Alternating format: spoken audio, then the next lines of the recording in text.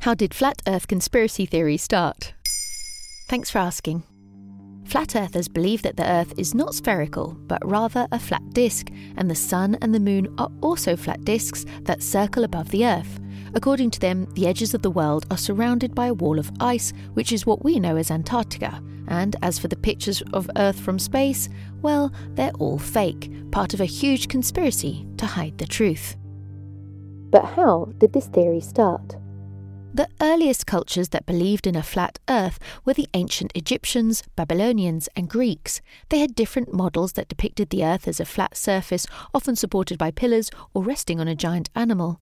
But not all ancient Greeks shared this belief. Some of the most influential philosophers and mathematicians, such as Pythagoras, Plato and Aristotle, argued that the Earth was spherical, based on observations of the lunar phases, the seasons, the stars and the horizon. They even calculated the circumference of the Earth with remarkable accuracy.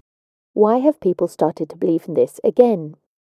The flat Earth theory resurfaced in the modern era thanks to the English writer Samuel Rowbotham, who claimed that he had conducted an experiment that proved the Earth was flat. He argued that if the Earth was curved, then a boat sailing away from an observer would disappear over the horizon.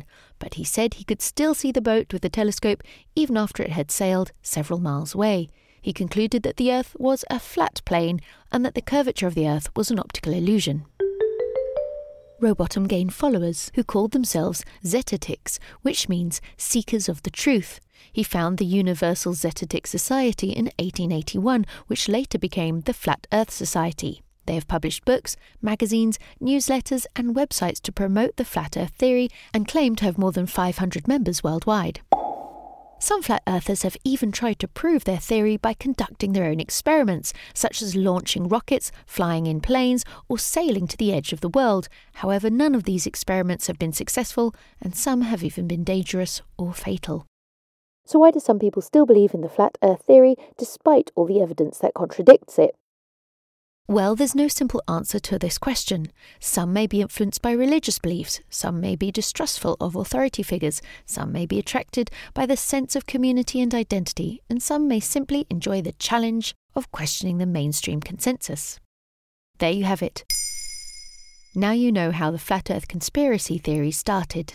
In under 3 minutes, we answer your questions and help you understand the true meaning behind the trends, concepts and acronyms that are making headlines. Listen along, and you really will know for sure.